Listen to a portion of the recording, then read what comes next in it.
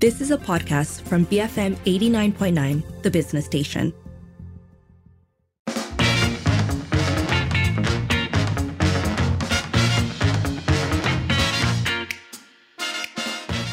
It's 5:08. You're listening to the Evening Edition with Sharmila, Lynn and Sharad. First up, we're looking into the raid that happened at Shagrilla, a Halloween party that was at REXKL over the weekend. So, some details, I think, before we get into it. On Saturday night, Jawi broke up a Halloween party at REXKL called Shagrilla and arrested 20 people for cross-dressing and allegedly encouraging vice, which is quite a vague-sounding term. More on that later. There have been many videos circulating on social media where the attendees dressed in their Halloween finest were seen standing around as police officers shouted instructions in the hall. And ostensibly, or this is what's emerged, I think, over various tweets and Instagram stories from the people who were there. At about 10, about 40 religious officers backed by the police came into the venue, stopped the music and dancing. They asked people to form two lines based on gender. They examined their appearance. They asked them some questions. And 20 people were arrested and transported in Black Marias at slightly past midnight, taken into custody at the Jawi office. All those detained have since been released after the magistrate rejected requests to remand them.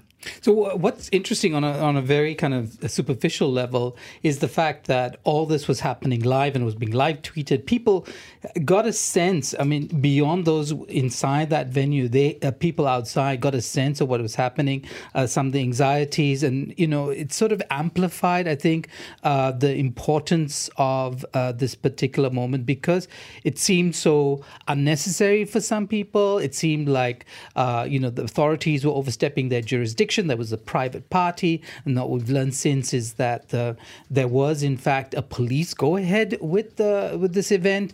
And then on a very basic level, I think this terrifies all of us, the invasion of our private space, decisions that we make about ourselves, our bodies, can be subject to authorities when no seeming crime has taken place. So you mentioned that it was happening live. One of the results of that, of course, was a lot of attention was brought upon this raid. And thankfully so, I would say, because it also helped in terms of legal aid being given to those who needed it, particularly to those who were rounded up and taken to the police. And I think about how terrifying all of this must have been, right? You just go out to have fun. It's near Halloween. It's a costume party. And then you end up in the police station. And most people don't actually know how to deal with that, or in many cases, what you've even done wrong. And this is also extraordinary when you consider the global, headlines about the Kingdom of Saudi Arabia allowing for Halloween to take place. But coming back to the question of how you feel when you are arrested, I'm not making reference to anybody in this room, but we know some people have been arrested and have had that experience. And you're never really truly prepared, no matter how much you read about it. The presence of a sympathetic lawyer on your side really does help you project your own rights and sort of get that correct, I think.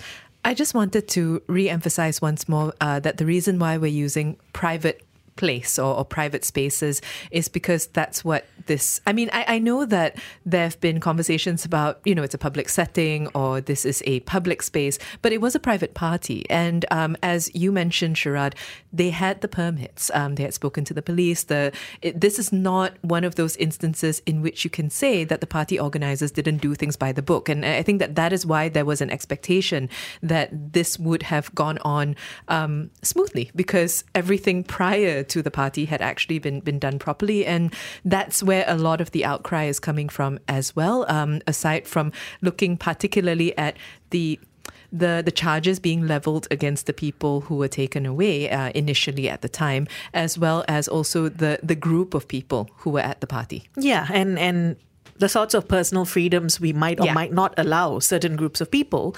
Anyway, we are talking about the raid that happened over the weekend at REXKL. Let us know what's your take on what happened. You can call 77332900, WhatsApp, or send us a voice note 018-789-8899. Tweet us at BFM Radio.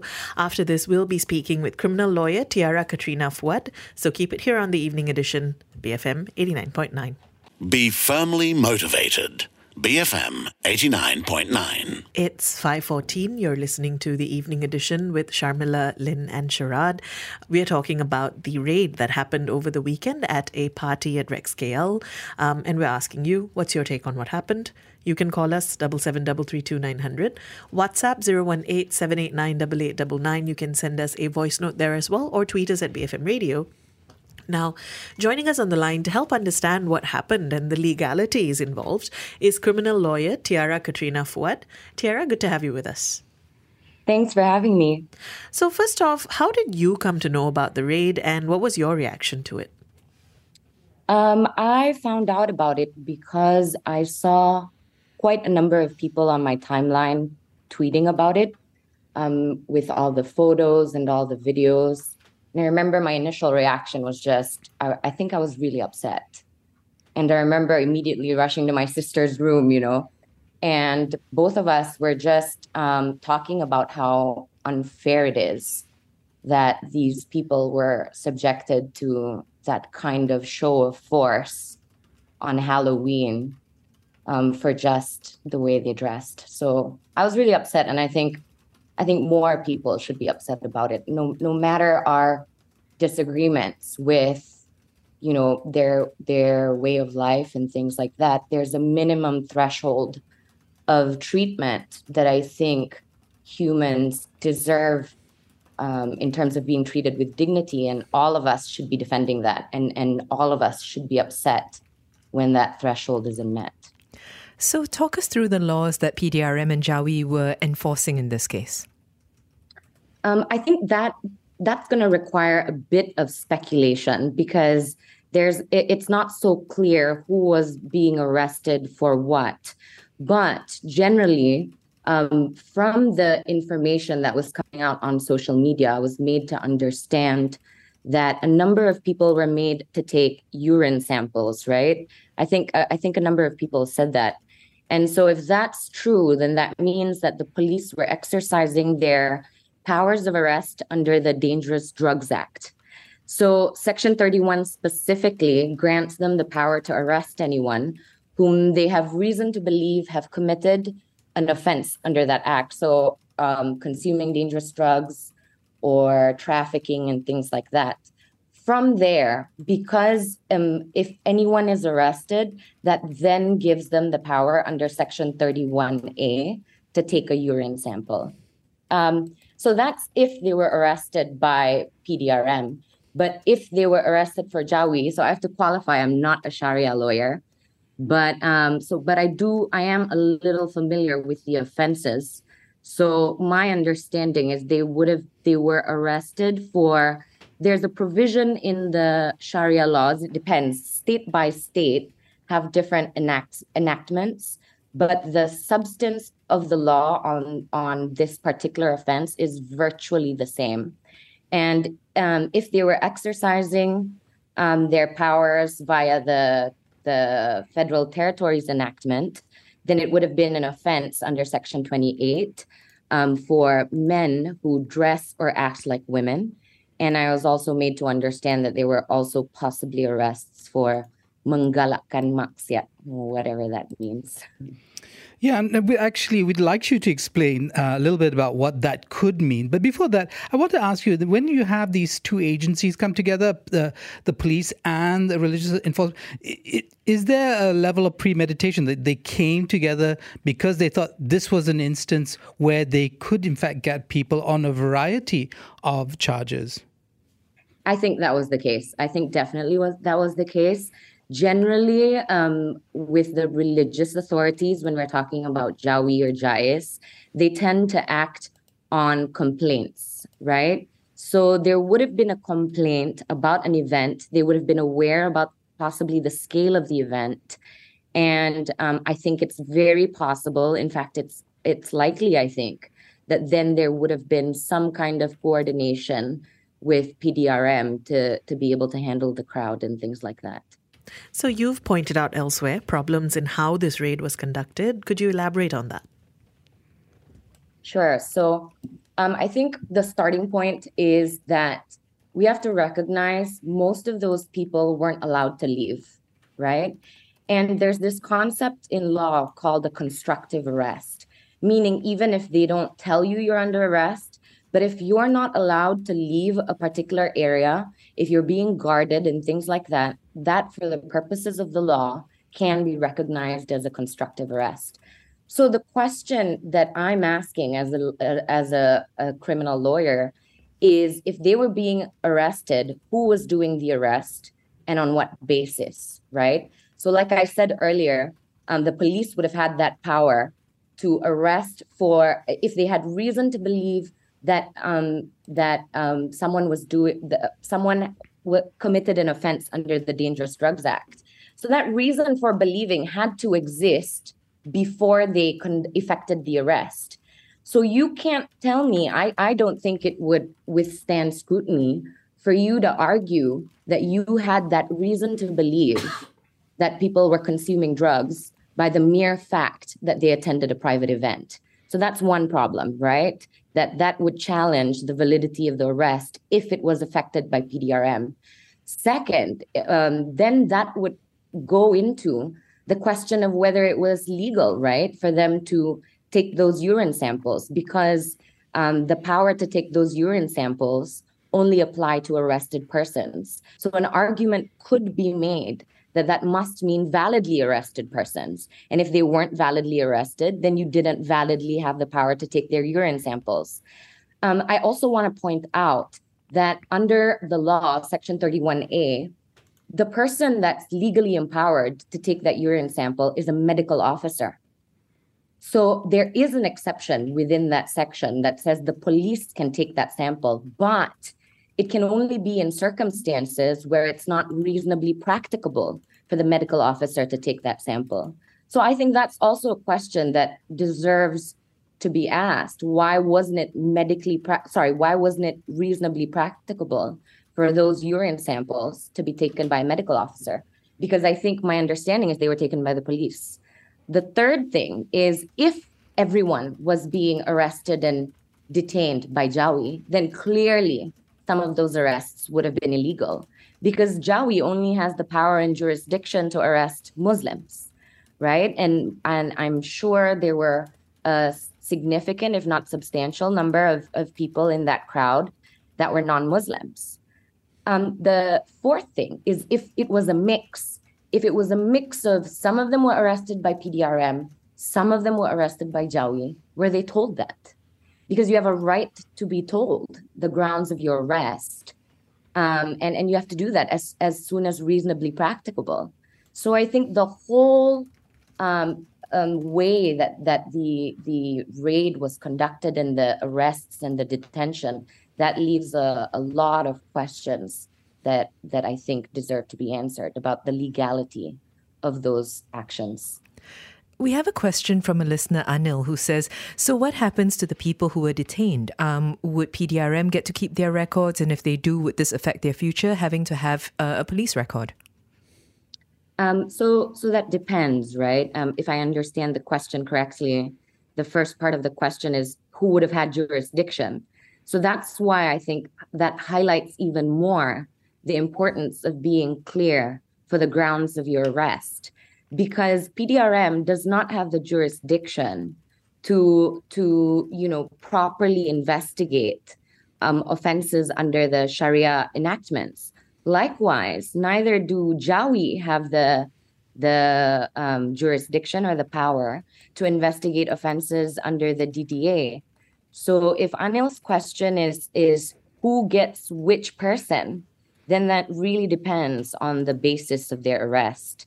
And if to the second part of the question, do they have to worry about some kind of record? So in Malaysia, the only real kind of record that you have to worry about is a record of a conviction.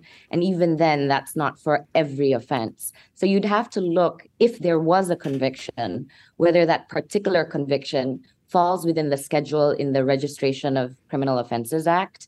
And if it does, then you'd have to worry about a record. Now, we understand from one of the 20 who was arrested, who tweeted about what they claim to be a highly personal nature of questions asked by Jawi officials.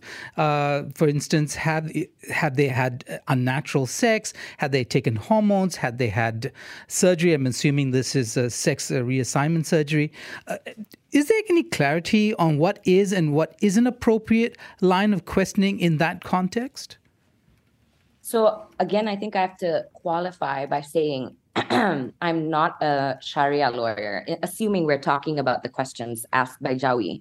But what I can say, if there is any kind of analogy between the provisions in the Sharia enactments and the Criminal Procedure Code or the equivalent procedural provisions in non-Sharia criminal laws, and I'm looking, Sharad, as well at the law, the Sharia law. They're only empowered to ask questions about the case, and that's the same when we talk about non-Sharia criminal investigations.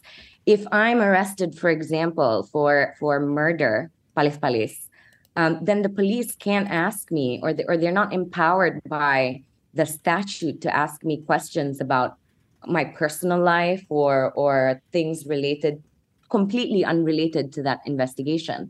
And when I'm looking at the provisions in the equivalent Sharia law, it's similar. The questions have to relate to the case.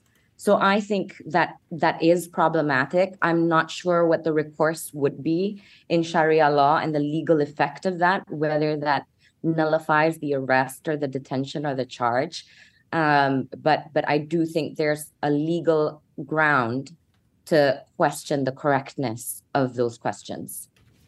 Tiara, obviously being caught up in something like this can be deeply disconcerting and terrifying, honestly. What is important for the public to know if they're ever caught in such a raid? I think the first thing, it may be very tempting. I completely understand, you're so overwhelmed with emotions. There must be so much anger and frustration and sadness. But what I would caution against is how you react to the police. Because in that moment, unfortunately, for better or for worse, right, they hold a lot of power. So no matter your beliefs or which may even be legally grounded, right, about the rightness and the legality of what they may be doing, generally the advice is to first comply, because you don't want to be faced with a situation where you're subsequently charged for obstructing a public officer in the discharge of their functions. Sure, you could argue they weren't properly discharging their functions when they were doing something illegal, but that may not preclude you having to face a criminal charge in the first place. So be careful. The general advice is not to resist. Comply where you can. Second, the most important thing I think you should do in those circumstances is contact a family member, tell them where you are, tell them where you're going, tell them the offense that you're being arrested for, and then get them as soon as possible to relay all of that information to a lawyer so that the lawyer can find you and that the lawyer has some information to work with by the time that they arrive. And then the third thing I would say is if you're prevented from leaving, right, any particular any particular place, ask them, one, if you're under arrest, and two, if they say explicitly that you are under arrest, make sure you ask for your grounds of arrest, because that legally will be important later. We have 30 seconds left with you now. It has been pointed out that this was a private event. There were proper permissions and licenses obtained. Does that have any bearing on the rights of Jawi and PDRM to raid the event? I think it has less of an impact on PDRM's powers to raid that event because of the nature of the offense. But if you look at Section 28, the offense is dressing or acting like a woman in public, right? So if it was a private event, the question I would ask is, did you then have reason to believe there was an offense if that behavior was conducted, if they were dressing that way or acting that way in a private place? So for Jawi, I would say it might have some bearing. Tiara, thanks for speaking with us today. Thanks again for having me. That was criminal lawyer Tiara Katrina Fuad. We've been speaking about the raid that happened at REXKL over the weekend. Send your thoughts through. You can call us, WhatsApp us, tweet us, send us a voice note. You've been listening to the Evening Edition, BFM 89.9. You have been listening to a podcast from BFM 89.9, the business station. For more stories of the same kind, download the BFM app.